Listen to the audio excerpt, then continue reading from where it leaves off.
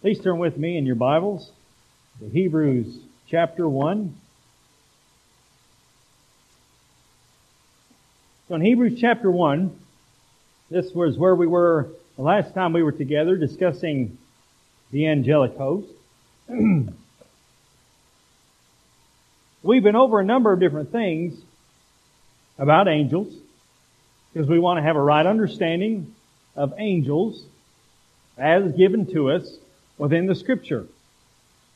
Our culture, and many different cultures, have various ideas of angels as to what they do, what they look like, some of them with what their names are. I think within Catholic theology they have a number of different names for angels, but none of them are given within the Scripture. At least not the accepted books within the Scripture. Some of the apocryphal books mention others, but they're apocryphal books. They're not inspired as what we have here within the 66 books of the Old and New Testaments. But we want to have a right understanding. We want to understand what cherubim are, seraphim, archangels, and so we've studied on a few different things, at least on descriptions of what the Scriptures give to us. That cherubim are not little baby-looking angels, but that they are indeed terrifying creatures if you were to see one. They are guardians. They guard the very throne of God. The seraphim, they indeed fly in the midst of the immediate presence of God, worshiping God. So we've learned some things, at least about what the Scriptures tell us about angels. So the last time we were together, we discussed the passage here of Hebrews chapter 1. We read from verses 5 to 14, and we were looking at the angels in regards to God, in regards to Christ. What is it that they do? Well, one, as we discussed before, that they are indeed ministers of worship. Where the writer of Hebrews, quoting the Old Testament, refers to them as such. And we'll read right here in verse 7, when he says, "And of the angels he says, who makes his angels winds and his ministers a flame of fire." They're called ministers. That they worship God. They worship the Son. And we see that worship going on not only in heaven, in Revelation chapter 4 and 5. We see it going on, of course, in other passages of Scripture that we have discussed, in Isaiah chapter 6, for example, that the angels are in the immediate presence of God and they are worshiping God. That's one of their primary functions, is to worship. They attend the manifestation of God's glory. That is another thing that they do. They are agents of God's rule. We talked about a number of different passages there where they assist God in the ruling of His world in the sense of performing different things and acts within the world on behalf of God. How they restrain wickedness, how they control the elements that has been given to some to do. That they are messengers.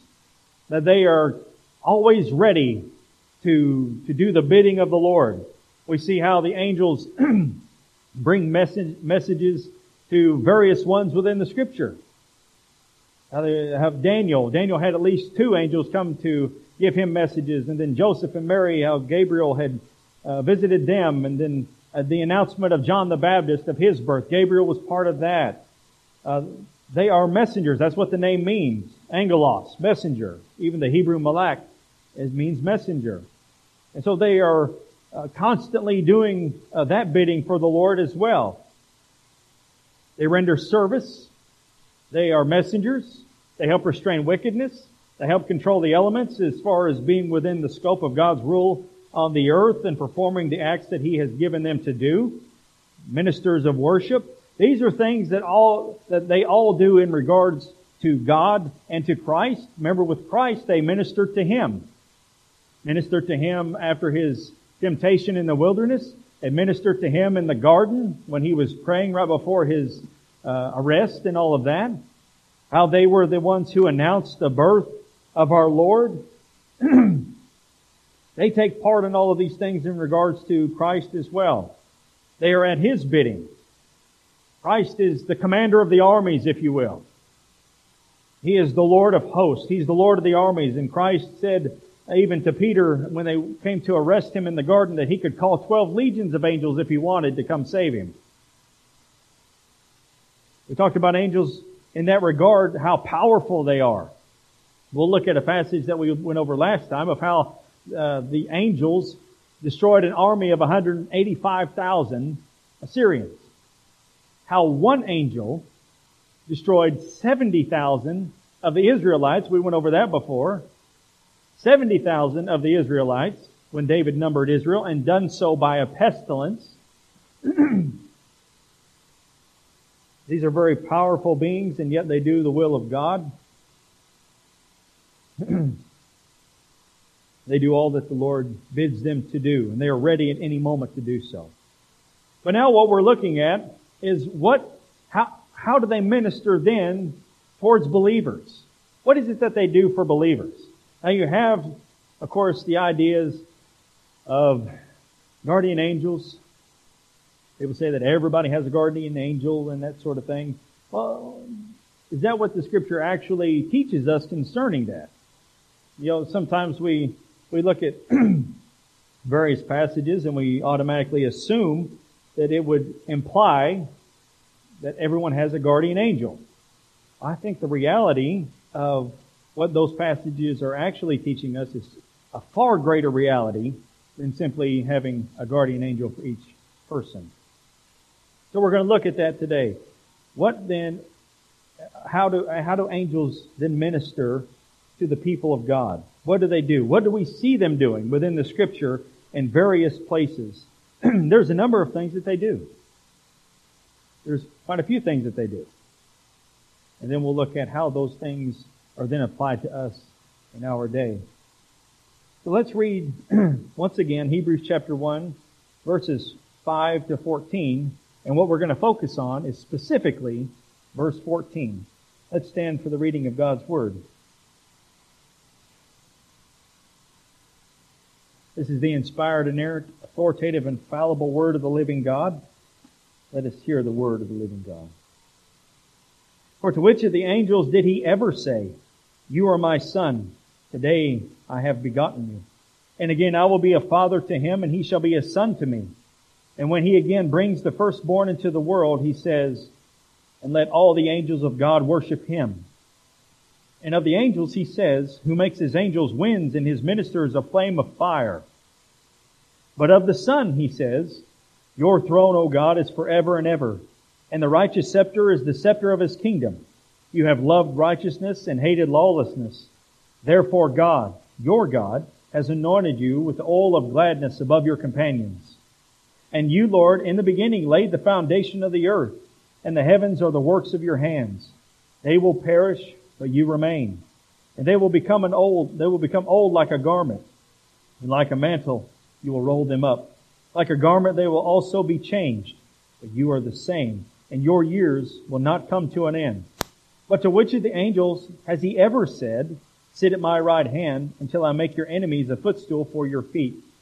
Are they not all ministering spirits, sent out to render service for the sake of those who will inherit salvation? Let's pray together. Gracious God, we thank you once again for your word. We thank you for all the wonderful truths that it teaches us of the angelic host and how they do your bidding and how they render service for the sake of those who will inherit salvation. Father, help us to have a right understanding. That we would not give too much honor to creation, to your created beings, but that understanding them better will help us to render even greater worship to you. Father, guide our thoughts, and may you bless the preaching of your word, and may it accomplish all you desire in us. In Jesus' name we pray. Amen. Please be seated.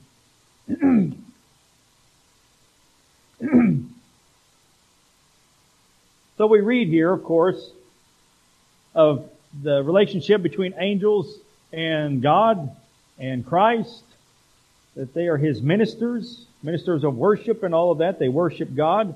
They are not given the same privileges as the Son. which is something very important to understand, because when you talk to Jehovah's Witnesses, for example, they will say that Christ was Michael the archangel in the Old Testament. And here the writer of Hebrews is quoting the Old Testament, and he's saying, "For to which of the angels did he ever say, 'You are my son, today I have begotten you'?" Never did he say that to any angel whatsoever.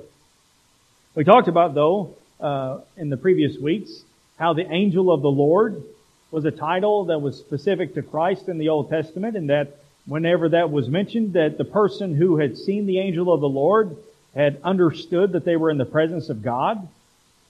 The angel of the Lord is not to be confused with a regular angel. Angels are created beings. Never are they regarded in the same way that Christ is, on the same level that Christ is.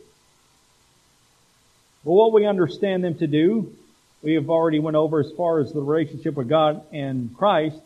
But to believers, verse 14 really brings all that into our understanding. When he says, "Are they not all ministering spirits sent out to render service for the sake of those who will inherit salvation?" This is the relationship between angels and the people of God. They are ministering spirits sent out to render service for the sake of those who will inherit salvation, for those who will inherit eternal life, for the elect, for the church. So what things then do they do? Well, you can turn there with me, or you can jot some of these down. We're going to go over a few different passages of Scripture here. But one thing that angels do, which is fairly interesting, is that they watch. They are called watchers. In Daniel chapter 4, this is the title specifically given to them. In Daniel chapter 4, we'll read verse 13, 17, and 23. He says, "I was looking in the visions in my mind as I lay on my bed, and behold, an angelic watcher, a holy one, descended from heaven." He says in verse 17, "This sentence is by the decree of the angelic watchers, and the decision is a command of the holy ones, in order that the living may know that the Most High is ruler over the realm of mankind, and bestows it on whom He wishes, and sets over it the lowliest of men." In verse 23, he says, "In that the king saw an angelic watcher, a holy one, descending from heaven, and saying, 'Chop down the tree and destroy it, yet leave the stump with its roots in the ground, but with a band of iron and bronze around it in the new grass of the field, and let him be drenched with the dew of heaven, and let him share with the beasts of the field until 7 periods of time pass over him.'" Talking about Nebuchadnezzar, by the way. Well, they're called watchers. Now, interestingly, within the New Testament, it gives that impression as well in 1 Corinthians chapter 11, when it says something very interesting. It is the source of great debate, no doubt. But in 1 Corinthians chapter 11, verse 10, it's talking about head coverings, talking about the submission of the woman to the man and the man to Christ and all of that. The Apostle Paul is addressing a certain thing that was going on within that culture of head coverings. He says in verse 10, "Therefore the woman ought to have the symbol of authority on her head because of the angels." Now, what exactly does that mean? Like I said, it is a source of debate as to what it means, because the Apostle Paul is talking to the women. You wear the symbol of submission on your head to the man, and the man doesn't wear the submission on his head because it's a disgrace to him. But women, you do this, and you do this because of the angels.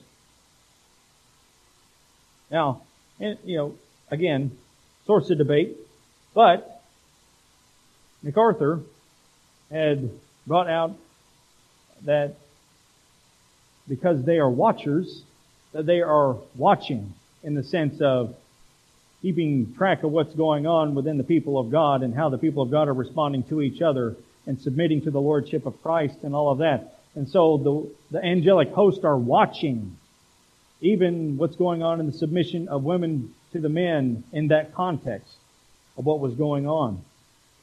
In 1 Peter chapter 1, 1 Peter chapter 1, beginning in verse 12, it was revealed to them that they were not serving themselves but you, and these things which now have been announced to you through those who preach the gospel to you by the Holy Spirit sent from heaven, things into which angels long to look. That the things that are going on, the things that went on, even with the crucifixion and resurrection of Christ, His whole passion, all the things that were written in the Old Testament concerning those things and the things that were written thereafter and how history is unfolding according to the will of God, these are things that angels desire to look into. And that goes right along with the idea that they're watchers. In Ephesians chapter 3, in view of that, in Ephesians chapter 3, verse 10, actually let me back up, verse 8.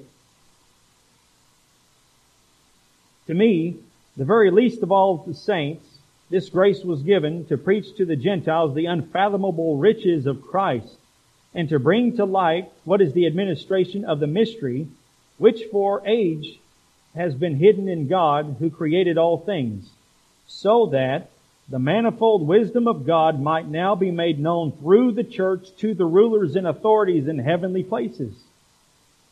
That God is disclosing the truths and the realities of the gospel through the church, and He's showing through the church to the angelic host all this great mystery of things. So that the manifold wisdom of God might now be made known through the church to the rulers and authorities in the heavenly places. Coming back to the idea that they're watchers, and they are constantly watching, looking into the things that are unfolding within the plan of God, watching those that are those in Christ. Not only are they watchers, but they reveal God's truth. This is something that they did within the Old Testament, wasn't it? We read of that a couple of weeks ago. That in Galatians chapter 3, verse 19, the apostle says, why the law then? It was added because of transgressions, having been ordained through angels by the agency of a mediator, until the seed would come to whom the promise had been given. This is the same thing that Stephen says in the book of Acts in chapter 7 verses 52 to 53, that the law was ordained by angels. And when you go back to Exodus, whenever the law was given, and you see how the Lord had cut out the stone and He had written with His own finger, as it's described, the law, and then it was given to Moses, that you could see within that how the Lord had done it, and then it was given to the angels to take it to Moses. The writer of Hebrews says very similar thing there in Hebrews chapter 2. That they help to reveal God's truth. This is also part of them being messengers. Messengers to the people of God. As when Daniel would pray in Daniel chapter 10, for example, he's praying and he's asking the Lord about a certain matter. And so the Lord dispatches an angel to come and talk to him and to tell him what things were yet to come. That happened in chapter 9 and then with another angel in chapter 10. They help to reveal God's truth. We see a variety of examples of that throughout the Scripture. Specifically in the law, specifically in other matters.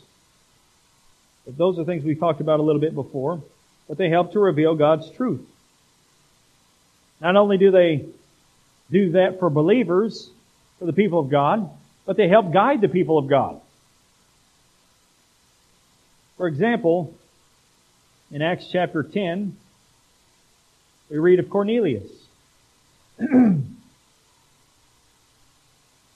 In Acts 10, verse 1, now there was a man at Caesarea named Cornelius, a centurion of what was called the Italian cohort, a devout man and one who feared God with all his household, and gave many alms to the Jewish people, and prayed to God continually. About the 9th hour of the day, he clearly saw in a vision an angel of God who had just come in and said to him, Cornelius.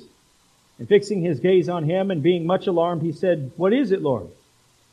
And he said to him, Your prayers and alms have ascended as a memorial before God.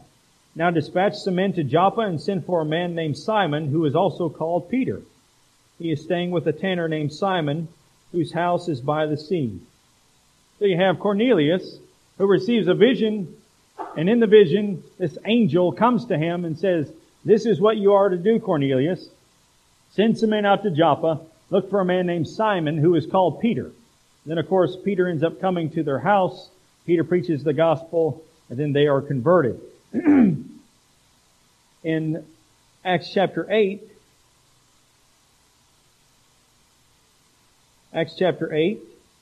beginning of verse 25, you have Philip, who is in Samaria. He's preaching the gospel in Samaria. Verse 25, So when they had solemnly testified and spoken the word of the Lord, they started back to Jerusalem and were preaching the gospel to many villages of the Samaritans. But an angel of the Lord spoke to Philip, saying, Get up and go south to the road that descends from Jerusalem to Gaza. This is a desert road. So he got up and went, and there was an Ethiopian eunuch, a court official of Candace, queen of the Ethiopians, who was in charge of all her treasure, and he had come to Jerusalem to worship. Now, this is when the Ethiopian eunuch is reading from the book of Isaiah, and he says, I don't understand this unless somebody explains it to me, and here comes Philip. And Philip says, Well, let me help you. Preaches the gospel to the Ethiopian. He's converted, all of that. So you have this angel that was guiding Philip in order to come over here to preach the gospel to this particular person, this official of the queen of the Ethiopians. And with Cornelius, that angels are helping to guide the people of God. They helped to guide Joseph, did they not? Joseph had a dream. You need to get up, Joseph, and you need to go into Egypt. People are seeking the life of the child. After Herod's dead, Joseph, you need to arise and take your family back. The one who sought the child's life is now dead. So you need to go back. So angels are helping to guide the people of God. They watch, they reveal God's truth, they guide, they help to provide for the people of God. 1 Kings chapter 19.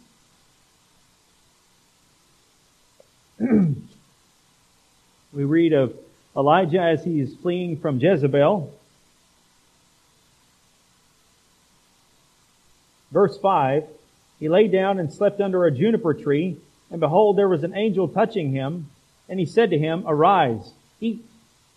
Then he looked, and behold, there was at his head a bread cake baked on hot stones in a jar of water. So he ate and drank and lay down again. Then the angel of the Lord came again a second time and touched him and said, Arise, eat, because the journey is too great for you. So he arose and ate and drank and went in strength of that food 40 days and 40 nights to Horeb, the mountain of God. They help to provide. They help to protect, restraining the wickedness. We found that already in the book of Genesis when we found the angels going to Sodom to get Lot, and then the men of the city trying to get in because they wanted the angels, the two men, and they were struck with blindness. The angels did so to help restrain the wickedness of them coming into the house so they could get Lot out and his family. But we also read of them restraining wickedness in 2 Chronicles 32, a passage we read before. 2 Chronicles 32, beginning of verse 20. But King Hezekiah and Isaiah the prophet, the son of Amos, prayed about this and cried out to heaven. And the Lord sent an angel who destroyed every mighty warrior, commander, and officer in the camp of the king of Assyria. So he returned in shame to his own land. And when he had entered the temple of his God, some of his own children killed him there with the sword. This was also recorded in 2 Kings chapter 19, verse 35. This is the same account. Then it happened that night that the angel of the Lord went out and struck 185,000 in the camp of the Assyrians. And when men rose early in the morning, behold, all of them were dead. So Sennacherib, king of Assyria, departed and returned home and lived at Nineveh. They helped to restrain wickedness. Sennacherib was wanting to invade Judah, and the Lord dispatched an angel to hold them back. And in fact, killed 185,000 of them. So they helped to protect the people of God in the same way. By restraining the wickedness, they protected the people of God. In Acts chapter 27, verse 23,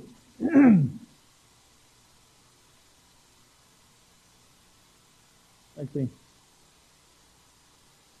let's jump in verse 21. When they had gone a long time without food, then Paul stood up in their midst and said, Men, you ought to have followed my advice and not have set sail from Crete and incurred this damage and loss. When they got shipwrecked here. Yet now I urge you to keep up your courage, for there will be no loss of life among you, but only of the ship. For this very night an angel of God, to whom I belong and whom I serve, stood before me, saying, Do not be afraid, Paul. You must stand before Caesar, and behold, God has granted you and all those who are sailing with you. Therefore keep up your courage. Keep up your courage, men, for I believe God that it will turn out exactly as I have been told. But we must run aground on a certain island. So this is when they're getting ready to be shipwrecked. But there's not going to be any loss of life, because an angel is there. And this angel has told Paul, no loss of life is going to be in this situation. They are helping to protect Paul, and then in doing so, they're helping to protect all the people that were with Paul. And one particular one that we are very familiar with in Daniel chapter 6,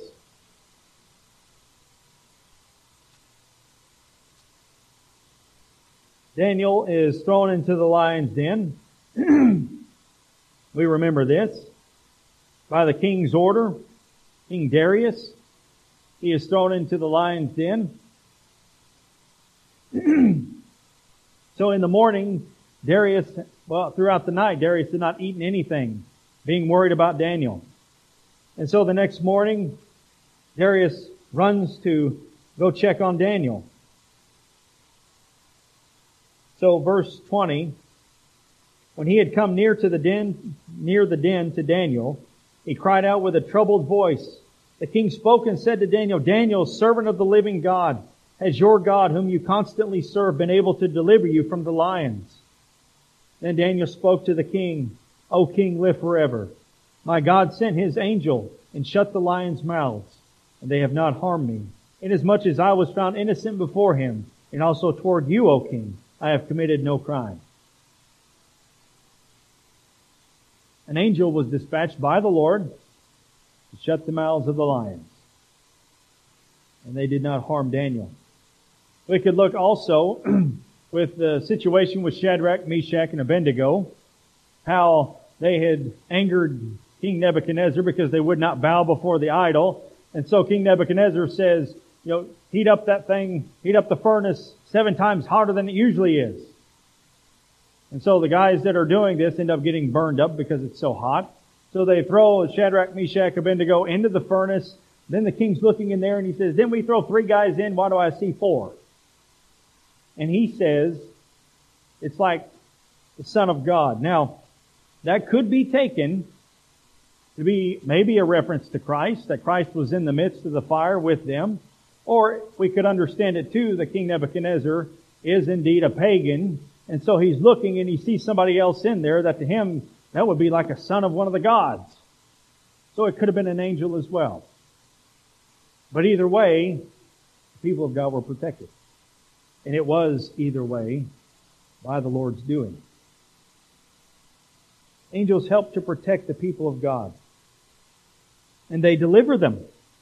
They help to deliver the people of God. Now, these are interesting things because, God could do this without them. In Acts chapter 5, God doesn't need the angels to do this, but He does indeed use them to accomplish His purposes.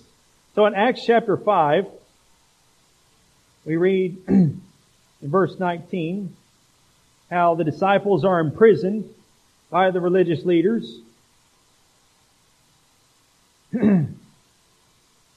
Verse 17, but the high priest rose up along with all his associates, that is, the sect of the Sadducees, and they were filled with jealousy. They laid hands on the apostles and put them in a public jail. But during the night an angel of the Lord opened the gates of the prison, and taking them out, He said, go stand and speak to the people in the temple the whole message of this life. Upon hearing this, they entered into the temple about daybreak and began to teach.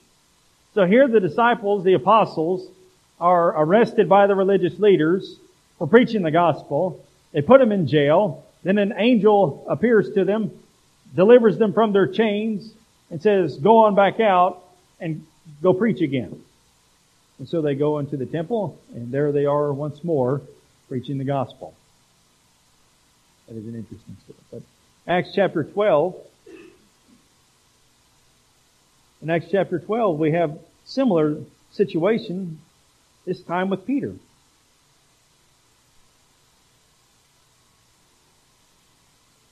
Beginning of verse 1.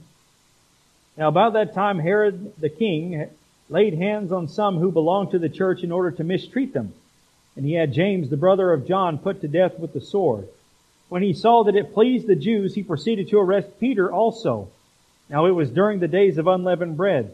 When he had seized him, he put him in prison, delivering him to 4 squads of soldiers to guard him, intending after the Passover to bring him out before the people. So Peter was kept in the prison, but prayer for him was being made fervently by the church to God. On the very night when Herod was about to bring him forward, Peter was sleeping between 2 soldiers, bound with 2 chains, and guards in front of the door were watching over the prison. And behold, an angel of the Lord suddenly appeared, and a light shone in the cell. And he struck Peter's side and woke him up, saying, get up quickly. And his chains fell off his hands. And the angel said to him, gird yourself and put on your sandals. And he did so. And he said to him, wrap your cloak around you and follow me. And so another angel delivers Peter from the prison. You have the Lord delivering the man of God in 2 Kings. 2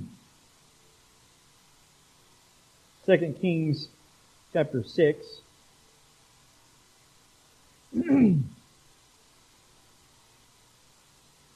Now you have the king of Aram who was warring against Israel. Let's look at verse 8 here.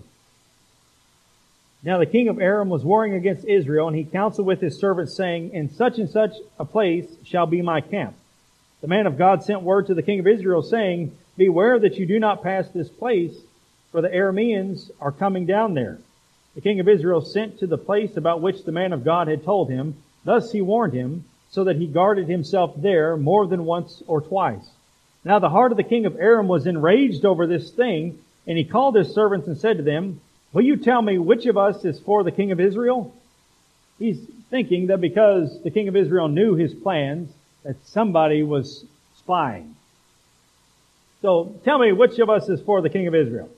One of his servants said, no, my lord, O king, but Elisha the prophet who is in Israel tells the king of Israel the words that you speak in your bedroom. So he said, go and see where he is, that I may send and take him. And it was told him, saying, behold, he is in Dothan. He sent horses and chariots and a great army there, and they came by night and surrounded the city. Now when the attendant of the man of God had risen early and gone out, behold, an army with horses and chariots was circling the city. And his servant said to him, alas, my master, what shall we do? So he answered, do not fear, for those who are with us are more than those who are with them. Then Elijah prayed and said, O Lord, I pray, open his eyes that he may see. And the Lord opened the servant's eyes, and he saw. And behold, the mountain was full of horses and chariots of fire all around Elisha.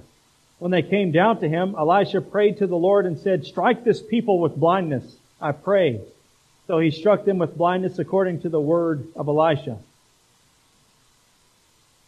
Once again, the people of God being delivered by angels.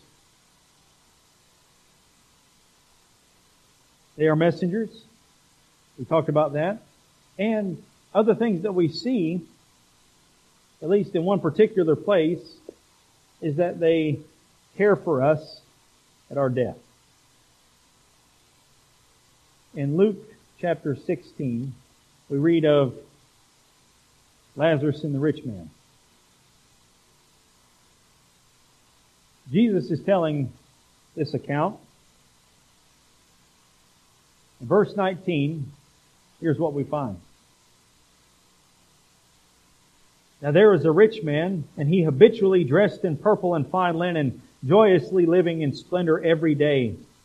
And a poor man named Lazarus was laid at his gate, covered with sores, and longing to be fed with the crumbs which were falling from the rich man's table. Besides, even the dogs were coming and licking his sores. Now the poor man died and was carried away by the angels to Abraham's bosom. The rich man also died and was buried. In Hades he lifted up his eyes, being in torment, and saw Abraham far away and Lazarus in his bosom. And then it goes on. But you're finding that when Lazarus died, that it was the angels who carried him to paradise. Now, for many of us, probably especially those that are near the medical field and others that have had family members pass away, that many times, and this isn't just isolated instances, but many times you have family members that will say that they are seeing angels before they die. How many times have we heard that? That they're there. They see them. Can you see them before their death?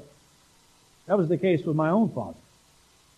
Days before he died, he would be looking around like this. What are you looking at? He says, I see those angels. Can you not see them? No, I can't see them. What are they doing? They're just looking at me. And then in days to come is when he died. But there are numerous stories, numerous accounts of when people are on their deathbed, they see angels.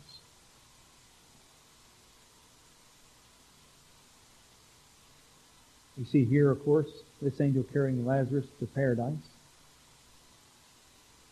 So these are things that they are doing. Doing the bidding of the Lord by taking care of the people of God in these various ways. We find this all through the Scripture. Now, coming back to Hebrews chapter 1 verse 14, with the understanding that they are ministers, they are ministering spirits sent out for the sake of those who will inherit salvation. We have a greater understanding of some of these things in Matthew chapter 18. And by the way, this is where a lot of times where we get the idea of a guardian angel. Matthew chapter 18, we find Jesus, of course, talking to his disciples, and here's what he says. Verse 7. Woe to the world because of its stumbling blocks. For it is inevitable that stumbling blocks come, but woe to that man through whom stumbling blocks come. If your hand or your foot causes you to stumble, cut it off and throw it from you. It is better for you to enter life crippled or lame than to have 2 hands or 2 feet and be cast into eternal fire. If your eye causes you to stumble, pluck it out and throw it from you. It is better for you to enter life with 1 eye than to have 2 eyes and be cast into the fiery hell. See that you do not despise one of these little ones, for I say to you that their angels in heaven continually see the face of my Father who is in heaven. For the Son of Man has come to save that which is lost. So you have Jesus who says, don't despise the little ones, for their angels are continually in the presence of God. They continually see the face of my Father who is in heaven. Now, Some will look at this and gather the idea that it's talking, one, about children, and two, that it's talking about guardian angels as far as every believer or every person having a guardian angel. But that's not really what it's talking about. And we know it's not talking about because that language that Jesus uses of these little ones is also used earlier in the chapter. But it's also used elsewhere in chapter 10, talking about little ones, meaning those that are least in the faith.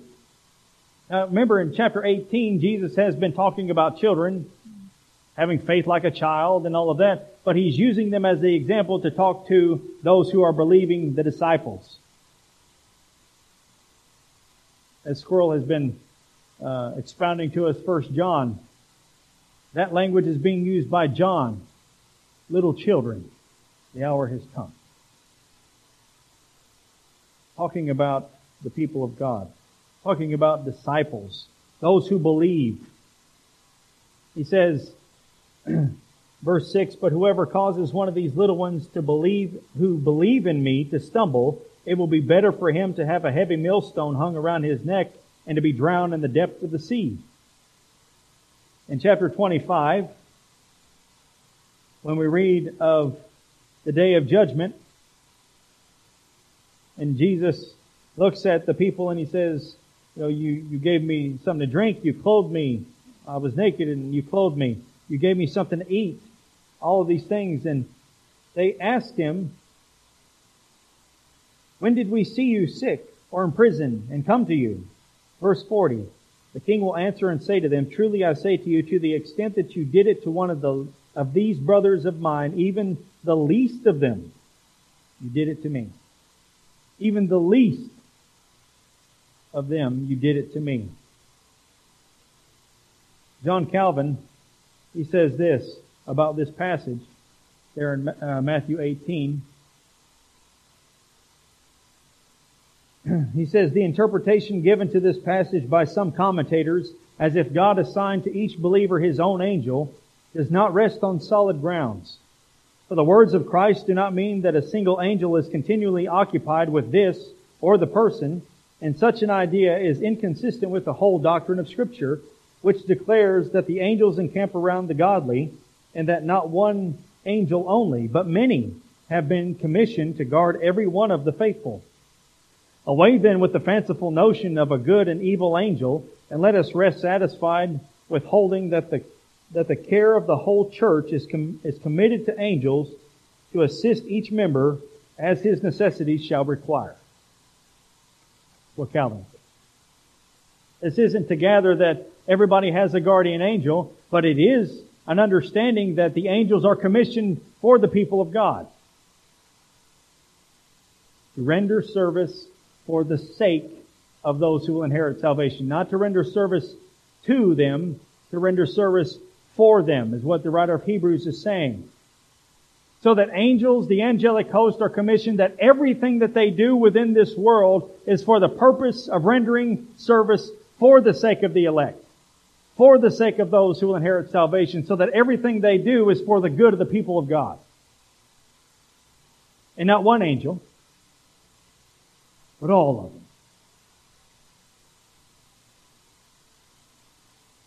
Now, why does he say this in Matthew 18, though? He's talking about it. The whole conversation started out with who's greatest in the kingdom, who's the greatest, who's the least, and all of that. And you have an interesting thing by some theologians as they are looking at this passage, that even the lowliest disciples, the lowest of all Jesus' disciples, have an entourage of angels before the face of God. Now you think about how a king, his son comes into a city and he has this great entourage with him. Right? And it's demonstrating not only the splendor of the son, but of the king who has sent him.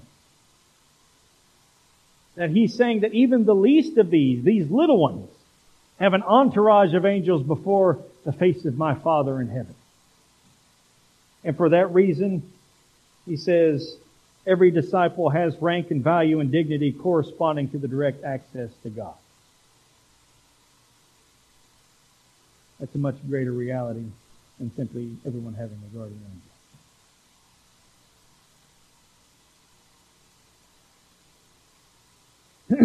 And it's something to understand too, that you are no more safer if you did have a guardian angel than you are right now. You are no more safer if you had one continually with you at all times, as people perceive guardian angels, than you are if you didn't have one. And the reason is because you have God as your Father. You have Christ as your Lord and Savior, to whom you are heirs and joint heirs with Him. And you have the Holy Spirit of God who dwells within you.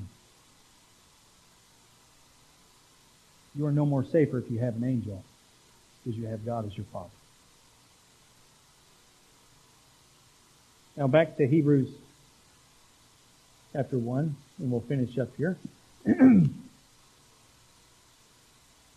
They are ministering spirits sent out to render service for the sake of those who will inherit salvation. All the angels are specifically sent for ministry, to minister for the people of God. Everything that the angels do throughout history, throughout the present time, now is for the good of the people of God. That's an amazing thought. Now just one. Are they not all ministering spirits sent out for the sake of those who inherit salvation? For what the angels do now in this world as they restrain wickedness, as they are helping to encourage the people of God, as they are protecting the people of God, everything that they do in this world is for the good of the people of God. Everything. Now, do they do things today as they did in the times of the Scriptures? They have visions and angels appear to people in visions and that sort of thing? Do they give more revelation of God? Now, we have the final revelation already. Do they still perform these acts in a way that maybe we don't perceive them to be there? Sure. Because they are there.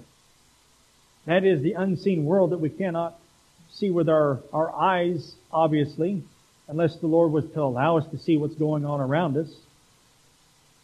But the spiritual realm is very real. And they are continually there,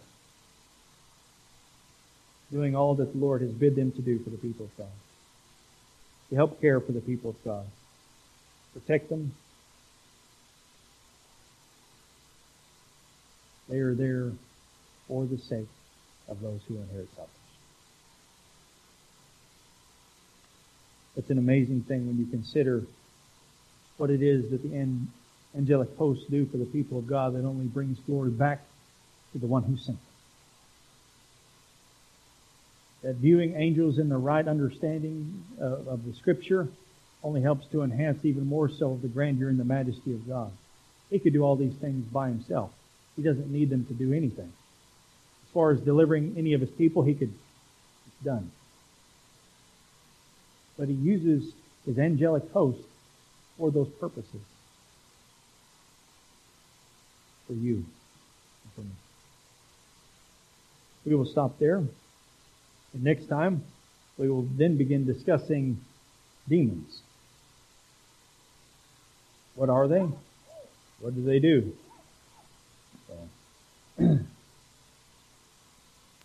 Let's go ahead and pray together. Gracious God and our Father, how we thank You that You are indeed majestic and glorious in every way. We thank You for the angelic host that You have sent for the people of God to render service for the sake of those who inherit salvation. Father, we thank You for Your protection. We thank You for Your guidance, for Your encouragements that You provide us, even in using Your angelic host to do so.